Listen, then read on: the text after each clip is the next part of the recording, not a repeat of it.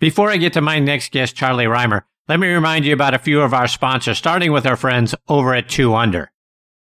2 Under men's performance briefs are the official underwear of the 2021 U.S. Ryder Cup team, the captain and all vice captains.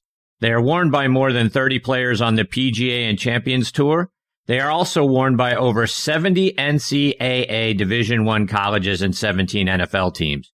The Joey Pouch technology provides the ultimate male asset management, delivering maximum comfort, fit, and performance, from the golf course to the boardroom to the bedroom.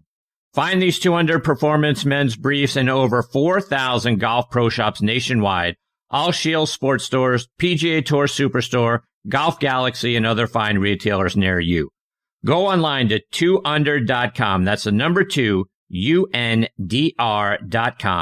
2 Under performance in your pants. Use code ONTHE20 for a 20% discount at checkouts.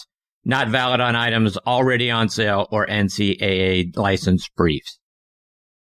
I also want to welcome a new sponsor to the show, Pine Valley Orthotics and their owner, Stu Sakowitz.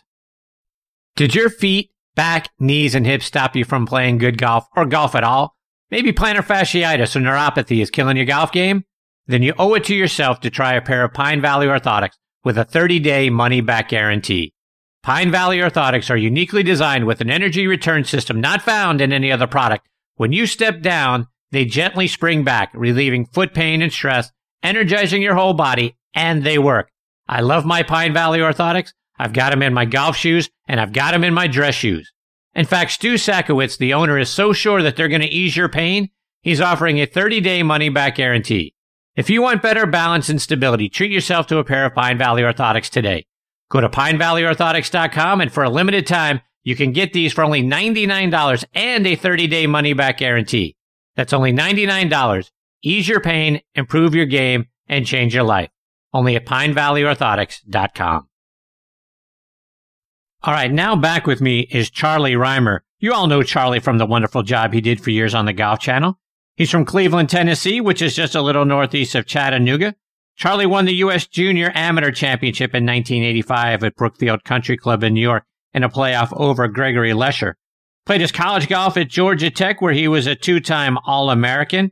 He was inducted into their Sports Hall of Fame in 2000. Charlie turned pro and joined the Korn Ferry Tour in 1994. Got a big win that year in his home state at the Nike South Carolina Open. He finished second the following week at the Central Georgia Open.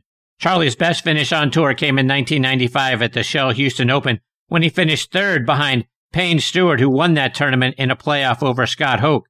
We've gotten to know Charlie as a broadcaster first during his time at ESPN in the late 90s, and then at the Golf Channel starting in 2008 when he co-hosted The Morning Drive. He now hosts the Charlie Rymer Golf Show, which is great fun to watch, and I'm very excited to have him back with me again tonight here on Next on the Tee. Hey, Charlie, thanks for coming back on the show. Hey, my pleasure, Chris. I appreciate you having me. Listening to you and Nick got me all fired up about this Squares golf shoe thing. And I just went online, and this is the story of my life. I'm a size 15, and all the cool stuff, they don't make it in a size 15. I feel like I can't ever get anything big enough to fit me, right? Like the cool hats, I'm a size 8. You know, we got one size fits all. Well, one size fit all don't fit Charlie. I hope the folks at Squares are listening, and I'd love to try the shoe, but you got to come up with something that a big old boy like me will wear. You got to come up with some size 15 shoes for us big boys to try out. I'll see what I can do for you, Charlie. I'll see if I can get in touch with those guys and see if we can get a size 15 somewhere for you. They look cool. Have they helped your game out? They really have. I got to be honest with you, Charlie. I was as skeptical as anybody, and I actually went after them. They didn't come to me wanting to be a sponsor of the show. I went to them because I took a look at the shoes and tried them out, and they're the real deal. Nick talked about stability, they certainly did a lot for mine. Yeah, it does make sense. But I'll tell you what, it really had shoes of something that a lot of people don't think about. And back when I used to play this game for a living, is on your feet a lot, and something I really struggle with having a big foot. And the other thing is like trying to find a sock that's the right size.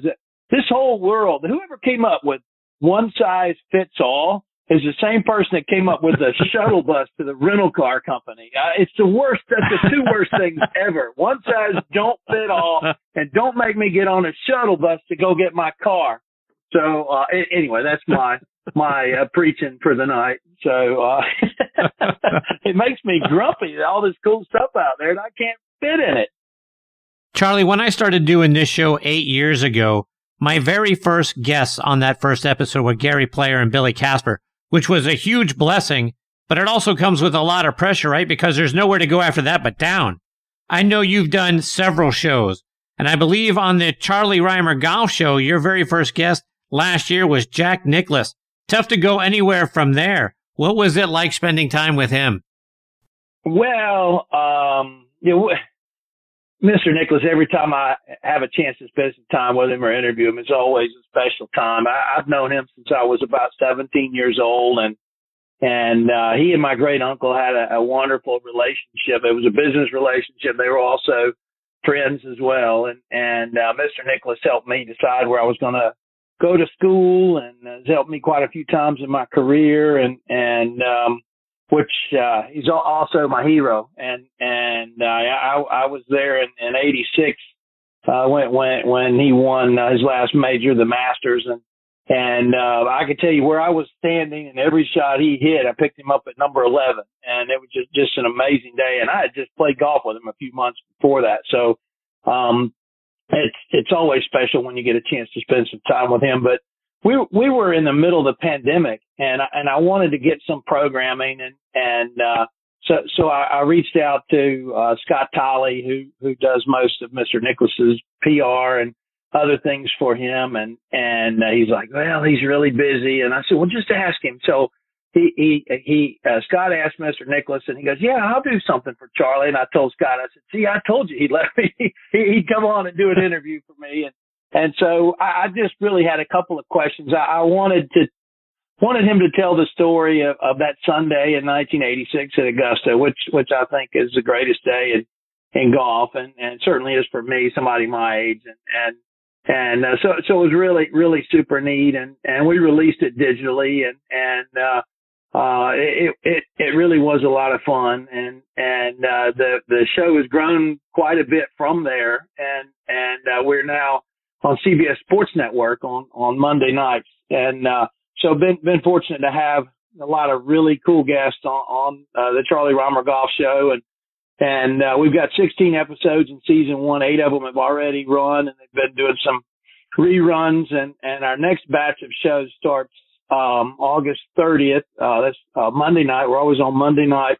We've been airing at 8 p.m. on CBS Sports, and now they moved us to 8 p.m. And you mentioned Gary Player. Gary Player came through Myrtle Beach, and we tape all of our shows here in the Myrtle Beach area. And I've been ambassador for golf here in Myrtle Beach for several years now, and that's been an amazing experience. But getting to tape the shows here really make it special for me. And this show on August 30th is my favorite. I actually spent 3 days with Gary Player, and he's 85 years old. I'm 53 years old, and he absolutely wore me out. He just got so much energy, and he's so positive, and it's just, he loves talking to people. And I'm like, Mr. Player, we got to get over here to do this. He's like, oh, we'll get over there in a minute. I'm gonna let you. He'll jump out and give a golf lesson, and it really was super neat. And I can't wait for folks to see that show again on August 30th on CBS Sports Network, the Charlie Rymer Show, and got Mr. Player talking about some interesting things, talking a lot of birdies and a lot of bogeys. So it was a good interview. I think folks are going to enjoy it. We've got a lot of great interviews coming up in the second half of our season. Spent some time with Joe Namath. I'd never met Joe Namath. What an unbelievable interview he is. And Jerry Rice as well. Sir Nick Faldo got him teared up a little bit. I can't wait for folks to see that. So really excited about the show. It's been a lot of fun. That's a good tease, isn't it, Chris? So yes, it is. But so show's a little bit different. They let me sort of do it my way, which was scary. And when we started taping, I'm like, holy cow, they let me do it this way. So it's sort of like you make a big pot of chili for 20 people coming over the house, and you love it. And then you get to worried when everybody's coming over, did I make it a little spicy? Is it not spicy enough? I don't know. So it's hard to get feedback on exactly what people think, but nobody yells at me very much about it. So I take that as a good thing. So Charlie, Jack Nicklaus is, between he and Mr. Player are my idols. And the 86 Masters to me is the end for the greatest golf tournament ever. I'm sitting here with my Jack Nicklaus t-shirt on and my Gary Player hat on.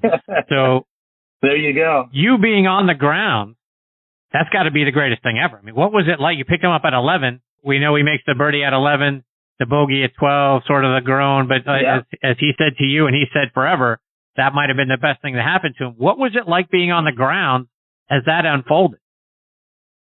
Well, so I was in '86. I would have been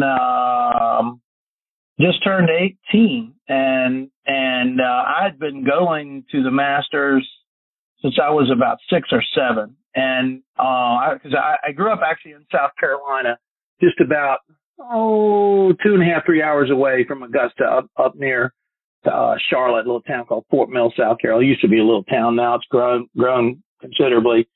And so every year on Sunday, my dad would get tickets, and I'd get to go with some of his friends and customers. Most of the time not with him, because he was doing a lot of hospitality. He was in sales. And so he was there the whole week dealing with customers. But all the customers were a little worn out by Sunday. So that's how I always got a ticket. And then some of his buddies would bring me down.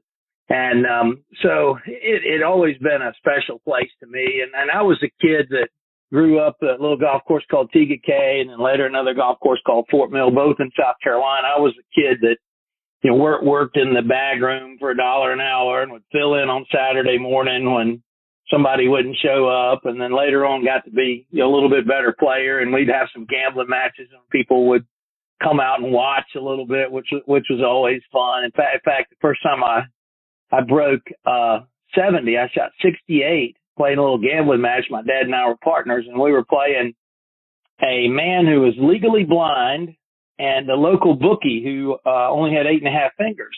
And some folks came out and watched, and my dad got really mad at me in the parking lot because we lost like $450.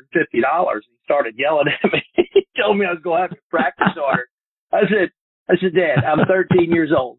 I don't know if you noticed it or not, but I shot 68 today. Again, I'm 13 years old. I've never broken 70 before. That's the best round of golf I've ever had in my life. And you're yelling at me because we lost money. Tell me I need to practice more. Don't you think it'd make more sense if you figured out how to bet a little bit better? So those are there's just so many characters around, and the characters there at Tega Cay, those would be the folks that would bring me down on Sundays. And so I knew it was a special place, and it was a different time.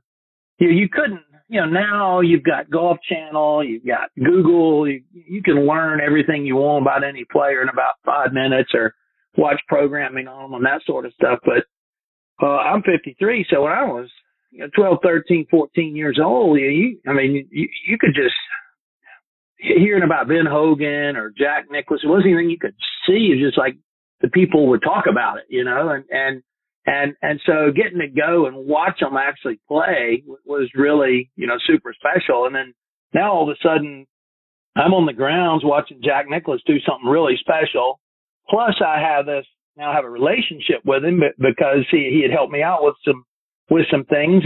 And it was, just surreal, thinking about it. And the shot that he played into 15, I was standing, not hole high, but I was standing just a little bit in front of where he was down the fairways where all the trees were around. We had the big mounds up the right-hand side, and you walk down there, watch him hit the putt. And I went to 16, and I stood right at the back of the green underneath the camera position, the receive shot. And I remember watching the ball launch and looking down at him and watching him pick up the tee. I couldn't hear any audio from where I was. And that made a lot of sense to me that he wasn't watching the ball, because when I'd played golf with him a few months before, he had told me that he couldn't see the ball after 100 yards. He had no idea where it was. but he knew that one was going to be close to the hole. But watch that ball land in that back level location at 16. And then from my point of view, look like it's going in the hole just a couple inches short and then spin back and the patrons just roaring. At that age, that was the, I've just turned 18. I'm not even a freshman in college yet. And to be there and feel that, I mean, see it and hear it one thing, but feel it is something completely different. And that's just a day and in particular, a moment that I'll never forget. And I just feel blessed that I was able to be there. Charlie, you mentioned all the interviews that you've had an opportunity to do, and I'm sure you've done thousands of them.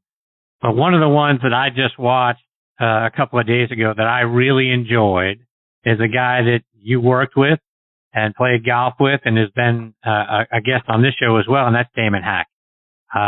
Classy and as good a person as you'll ever meet. Talk about your time with Damon.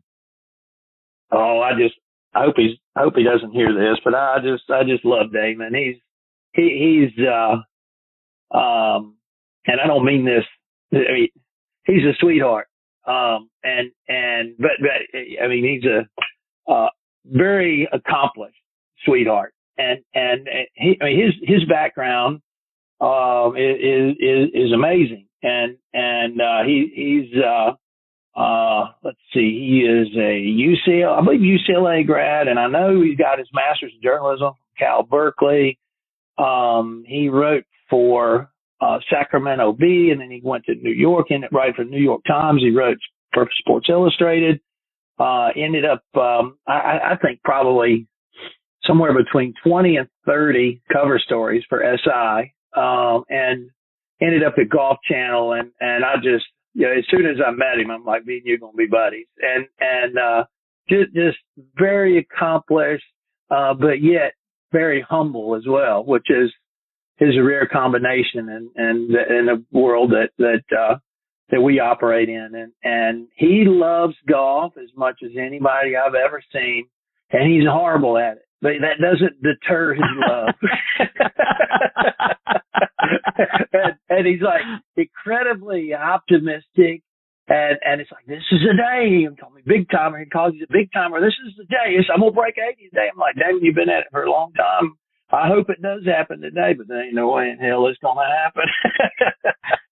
and he's one of these guys that if he wasn't so intelligent, he probably would have broken 80, because every time he does an interview or gets a lesson or somebody on the street talks to him, he'll actually give a shot at and try what they tell him.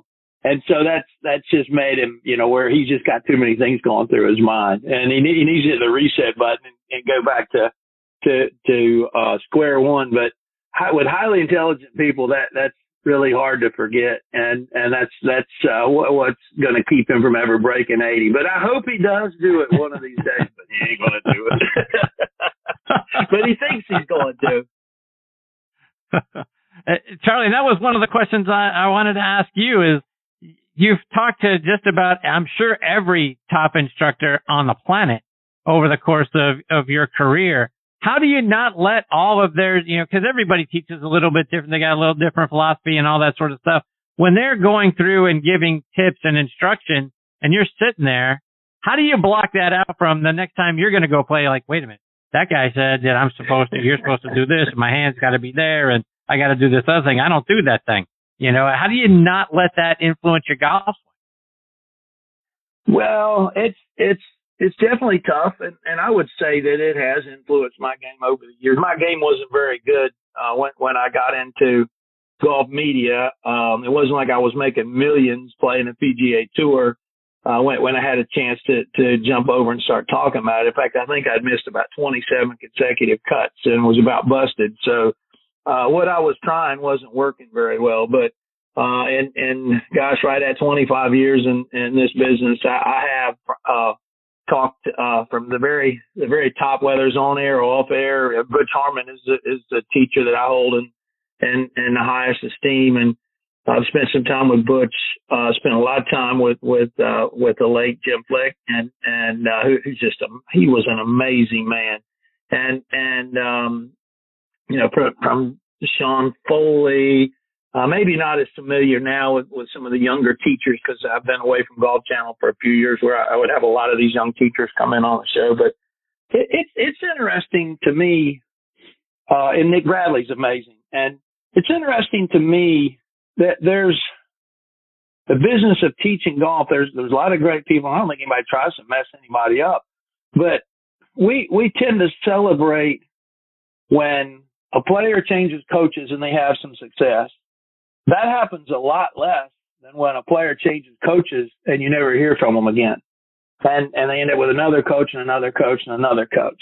And so instruction, it's a tough thing. On any given day on the PGA Tour, you've got young teachers trying to make a name for themselves that have big words, big technology, and they're trying to find a young player that they can work with and help them succeed and make a name for themselves along the way. And there's nothing wrong with that.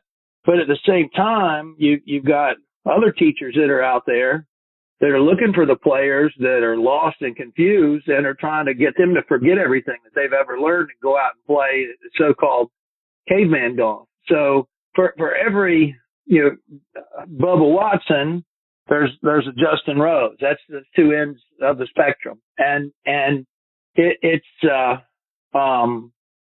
teaching is a tough thing. I've had back-to-back days doing live shows where I would have Dave Stockton come in. Dave Stockton Jr. and I played a lot of golf together growing up, and Mr. Stockton was around quite a bit, and I absolutely love him. Great players, won 2 PGA championships, and it's take the back of the left hand down the line with a putter. And Jack Nicklaus is his guy. And Dave, right now, he could take anybody you could think of out the range or the putting green, and if you want to putt for $10,000 a hole, he's going to take all their money. And you hear him describe how to putt. Okay, yeah, got it, and you're fired up. Well, the next day you have Brad Faxon come in, and he's like, well, the last thing you want to do is take the back of your left hand down the line. You want to release a putter. Tiger Woods is my guy. And Brad Faxon can take anybody you can think of out on the green for $10,000 a hole and take all their money. And you're going to say Jack Nicklaus does it wrong, or are you going to say Tiger Woods does it wrong? They're polar opposite ways. And so it's every aspect of the game, from driving the ball to bunker play to everything. There's just different ways to do it. And there's teachers that are adamant, and they've got all of these facts now and all this technology to measure everything, and the psychology, and there's so much stuff going on that my conclusion is this: the very best players in the world believe so intensely in what they're doing that even if they believe in something that is not a very good method for them, that belief is stronger than actually having a method that's perfect for them. And that's what I find that great players have in common, is this irrational belief in themselves. And as long as they don't let anybody in, they're good to go. The problems start when they start allowing players and caddies and coaches and all these other folks to come in and break that sort of that trance that they're in. And it's just a crazy thing. I mean, how many times have you seen someone come out, and I'm not picking on him because I think he's wonderful, but Luke Donald, not a very long hitter, worked his way to number one in the world, got to number one rather than continuing to work the formula that got him to number one in the world. Kept pushing, trying to correct some things that he thought were flaws. In his case, was trying to pick up some distance. And I haven't looked lately, but I bet Luke Donald's not in the top 150 in the world. And if he had just continued doing what he was doing and not let anybody in, or not really gone out and sought more information, he might not still be number one in the world, but he wouldn't be where he is now. And so it's just it's a tricky, finicky, weird thing golf is. And as soon as your mind gets a little bit off track, it's hard to get it back where it was. It's like if you ever had a brand new car that you love and you got a kid and you let them have a bunch of ketchup in the back seat on their French fries and they spill it all over the upholstery, that car is never going to smell the same again. And a lot of times golfers, when they let teachers or coaches or caddies inside, their brain is never going to function the way it did again. It's permanently stained. And it's just interesting for me to observe that. But that's my conclusion. Believe in what you're doing. That belief is more important than whether it's actually factually correct or not. Did Tiger fall victim to that same thing? You know, if he hadn't kind of been tinkering around, I mean, my goodness, you can't win the U.S. Open by many more strokes. But then, you know, you start tinkering around, and the next thing you know. And you know what, Chris? That's a great question. But some players, I'm not going to give his name, but I had a player and a coach come in to do a show, and I asked him, you know, how do you hit a cut? And he's like, I don't know. Ask my coach. Well, I can tell you for a fact that Tiger Woods, whether he was working with Butch or whether he was working Hank or whether he was working with Chris Como or this latest run where he didn't work with anybody, he might have got some eyeballs on what he's doing, but he never turned over the keys. he was the one making all of the calls. And so it's almost like for him, a teacher was a tool. But he never gave up the idea that was still all about him all the time. And sometimes when these players, they turn themselves over to a coach or a coaching team, that's for me, that's very cringeworthy. I was recently up speaking at, the Western Golf Association women's amateur, at a great club in Chicago, Park Ridge, and a lot of great players there. They're going to have good college careers, and I'm sure quite a few of them are going to get to the LPGA. And my message to those players, and really anytime I speak to younger players, is take ownership of your game. It's your damn game. It's not anybody else's game. You got to take ownership of it. And it just, maybe it dates me a little bit, but I've never seen a teacher hit a shot. I've never seen a caddy hit a shot. The player's the one that's hitting the shot, and they can get information from other places, but they're the ones that are executing the shot. And it's a team to some extent, but not not to an extent that I think a lot of members of the media would want people to know. Charlie, you've interviewed not just the greatest players in the game of golf, but other athletes as well. And you've had them out on golf courses and you played and chatted with them. Who's the most intense person that you've ever sat down and chatted with? Ooh, the most intense. I had a really bad interview with Kevin Costner one time, and I think maybe I caught him on a bad day. He was pretty intense. Bill Murray hasn't been with me, but Bill Murray can be a tough interview. He can be, definitely super intense, but, I most of the time, if given a chance when I'm interviewing somebody, I will do, it's a little more difficult when it's a live interview, but I want people in a relaxed sort of place. And so in a pre-interview, I'll mess with them a little bit and just to sort of get them to smile a little bit and because I want them to enjoy the interview. I'm not trying to do anything that's going to change the world. And I think by and large, when you're interviewing somebody, especially if I'm interviewing them, it's going to be a little bit on the lighter side. I mean, if I have to, I can get into, the tougher subjects, but that's not really my default, my go-to. I want their expertise. I want their personality to come through. And I've found that if it's in a relaxed state, they'll do it. I'll give you an example. One year, it had probably been, I don't know, 99, 2000. Jack Nicklaus was playing his tournament at the Memorial in Muirfield, and he had a really nice round on Friday, and he made the cut. It's probably the last time he made the cut. I was doing some work for USA Network, and I went to interview him live. It was late in the day. And, he's my hero, but he's not very tall, especially when he's standing next to me. And he can be pretty intense. And something had him riled up, and I was trying to calm him down a little bit. So we were on a little bit of a slope. I intentionally stood above him. So I'm a good, 18 inches taller looking down at him. And we were about 30 seconds to interview. and I can't repeat what he told me. You can guess, but I'm like, hey, Mr. Nicholas, we're about to go on air. Maybe we should change positions here, you know. And he looked straight up at me, and you know, I get there, you know, and then we changed, and he looked at me. We were close to eye level. And then the interview went, and it was great. You know, it was just 3 questions the post round, but it was great. But if I had sort of let him below me and he's looking up at me, number one, it wouldn't have looked very good. But I just took the opportunity to sort of loosen things up a little bit. And I think I got a little more than I would have gotten normally.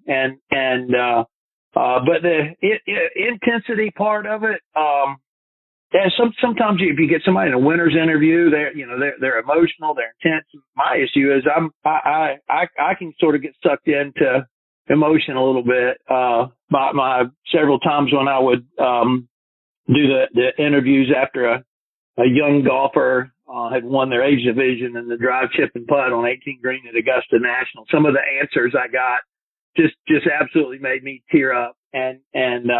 I positioned myself to where I didn't have a camera looking right at me, because that wouldn't have been good. But it's sometimes, you know, it's sports is emotional, and we all get caught up in it. And especially if you know how hard it is to actually win and how much work is going into it, and how many down days there were and down times there were for a lot of these players that break through. And if you know all of that, and I'm a little empathetic anyway, and get caught up in it, I get a little bit of emotion going, and at times I've been criticized for it. When Tiger Woods did his press conference the first time he spoke to the world after the fire hydrant incident, and he went up to PGA Tour headquarters and had a mea culpa right there with everybody in the world watching, and his mom. And right after they took the camera off him, they went back to their Golf Channel studio in Orlando and put a camera on me. I was emotional, and I had a lot of people say, "Oh, it's ridiculous. You're crying for the Tiger Woods. He ruined himself, this, that, and the other." But that's not what I saw. And when he had that mea culpa, and I had a lot of people privately and offline come up to me and say, "You know what? I was a little emotional over that as well." So it's hard to stay neutral. Sometimes it's hard to keep your emotion in check, even though you're supposed to, when you feel like you're right in there and you're feeling everything, and it's your job to get in an interview.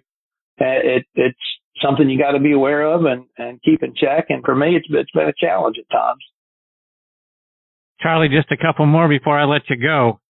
I know you're involved with one of my sponsors, the McLemore Club, up in Rising Fawn, Georgia, which is just outside of Chattanooga, Tennessee. Talk about the course and what brought you to McLemore. Well, so I split my time. I'm in Myrtle Beach quite a bit as ambassador for golf down here, having grown up in South Carolina. And I love coming to Myrtle Beach and representing the golf courses down here. But at the same time, I was born in the Chattanooga area, and all my family lives there in the area. And I've been fortunate to be a member of a great club there in Chattanooga for many, many years. And that's sort of always been my getaway place. And when I was a kid, a lot of times in the summer and all the holidays and all of that, there's a lot of Rymers in the phone book in the Chattanooga area, believe me. So a project that had actually struggled for a while, it was on Lookout Mountain. It was originally called Canyon Ridge. Just really couldn't quite get over the hump. And a great group of folks up there that grew up in the area decided that we think it's one of the best areas in the whole country. And they invested in it. And they took the original golf course and had Bill Bergen and Reese Jones redesign it. And as you know, because you've seen it, they've really turned it into something special. It's just a wonderful golf course. And the 18th hole is a hole that people talk about, because on certain days you're actually playing above the clouds there. And the only problem with the 18th hole is it gets all the attention, but we've got another 17 that are really very good as well. And we got enough altitude there. We're at about 2,400 feet where we can keep bent grass and on our greens, and they're firm and they're fast all year round. They don't get stressed out by the heat. And it's just an amazing place. New clubhouse there, and a lot of things. Just stand by. A lot of great things are coming at McLemore. But for me, it's amazing that Lookout Mountain runs about 40 miles north to south. The tip end of it, the northernmost end, gets into Tennessee a little bit. Good bit of it's in Georgia. Good bit of it's in Alabama, and it runs pretty much right down the Alabama state line. So it's, parts of it are Georgia, parts of it are Tennessee, and parts of it are Alabama. And I've driven by that mountain literally thousands of times and had no idea that it was that beautiful up on top, away from Rock City and all of the things that people go there for tourist reasons.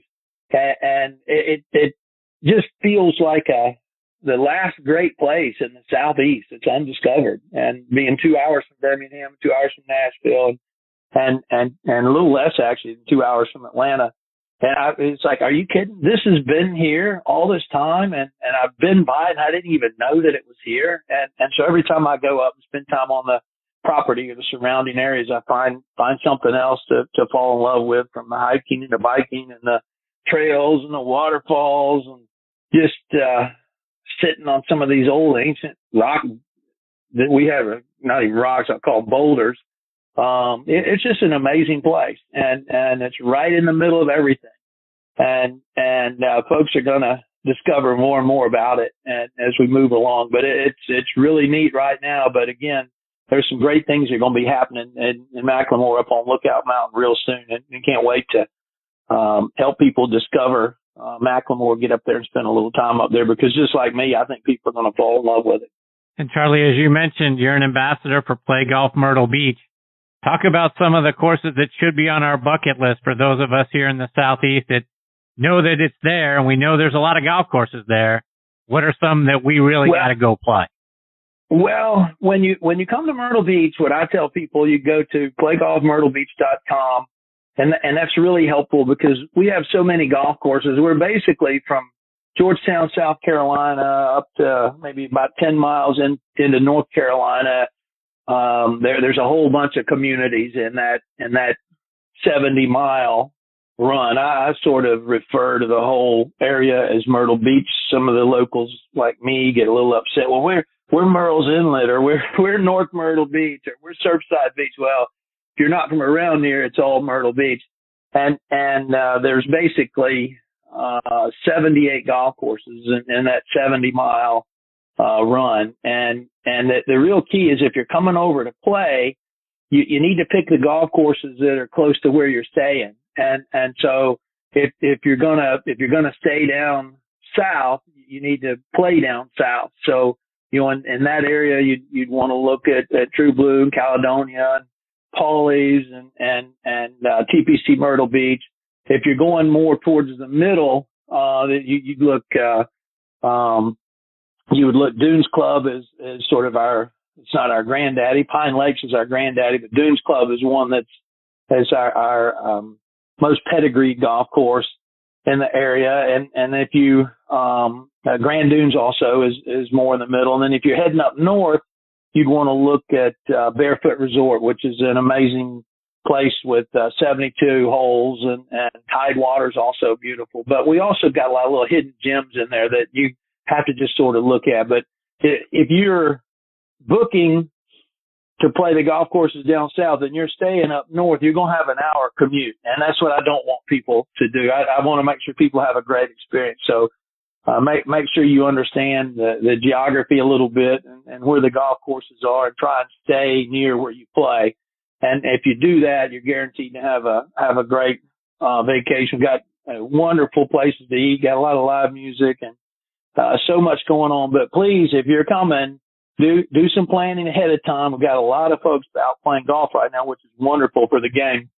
But don't try to book for next weekend. If you're trying to book for next weekend right now, you're a little late. In fact, if you want to come in the spring of 2022, you better go ahead and get online right now, because if you wait much longer, it's going to be really hard to get the accommodations that you want and the golf courses that you want. And we just got so many folks coming here to play golf, and golf courses are in great shape. We're getting a ton of play, and the golf courses are reinvesting some money and the golf courses and making them even nicer. And so it's a great time to come to Myrtle Beach right now. Charlie, how can our listeners stay up to date with you and check out your show and then follow you, whether it's online or it's on social media? Well, I appreciate the question. You can always go over to playgolfmyrtlebeach.com. There's a lot of links to what I'm doing and what's going on at Myrtle Beach. We also have a lot of information over at charlierymer.com as well. And the big thing is make sure you either watch or set your DVR for Charlie Rymer Golf Show Monday nights on CBS Sports Network at 8 p.m. That's Eastern time. But I think they run it again a little bit later, so it's also at 8 p.m. on the West Coast as well. Well, Charlie, thank you so much for taking time out of your busy schedule to come back and be a part of the show. It's always a hoot having you here. You always make this segment so much fun. I can't thank you enough for doing it. I appreciate it, Chris. Make sure you talk to the folks over there at Squares and get them to make some size 15 shoes. I want to try them. I'll work on that for you. I promise you, my friend. Stay safe. All the best to you and your family. Look forward to catching up soon. Appreciate you having me. Thank you. Take care. See you, Charlie.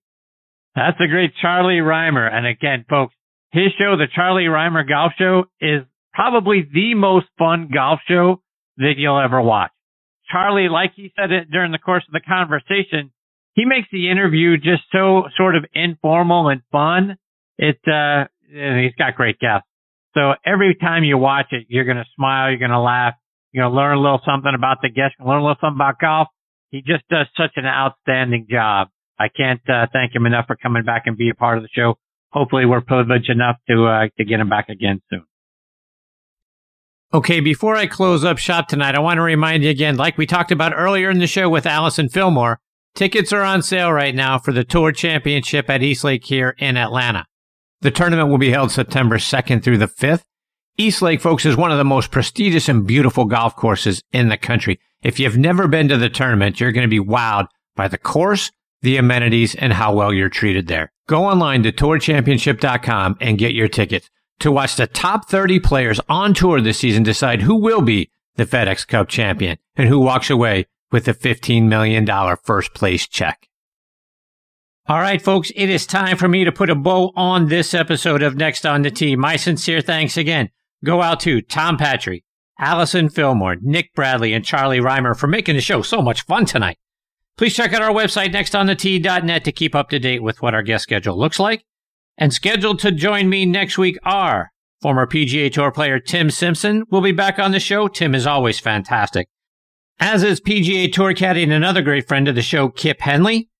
Paul Stankowski's brother Tom will be making his Next on the Tee debut. Tom is a great player as well. Really looking forward to having him as part of the show. And then we're going to round it out with Hall of Famer Dennis Walters.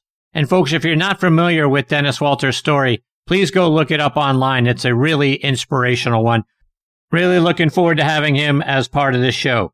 So it's going to be a good one. I hope you'll come back and be a part of it with us. Folks, you can stream this show as a podcast on a number of great sites and apps like Apple Podcast, Google Podcast, Amazon Music, Spotify, Pandora, iHeartRadio, Stitcher, Audioboom, Player.fm, Podcast.co. If you've got a favorite podcasting app, I'm sure we're on it. Folks, thank you again for choosing to listen to this show tonight. I can't tell you how much it means that you have Next on the Tee as a part of your golfing content. Until next week, hit 'em straight, my friends.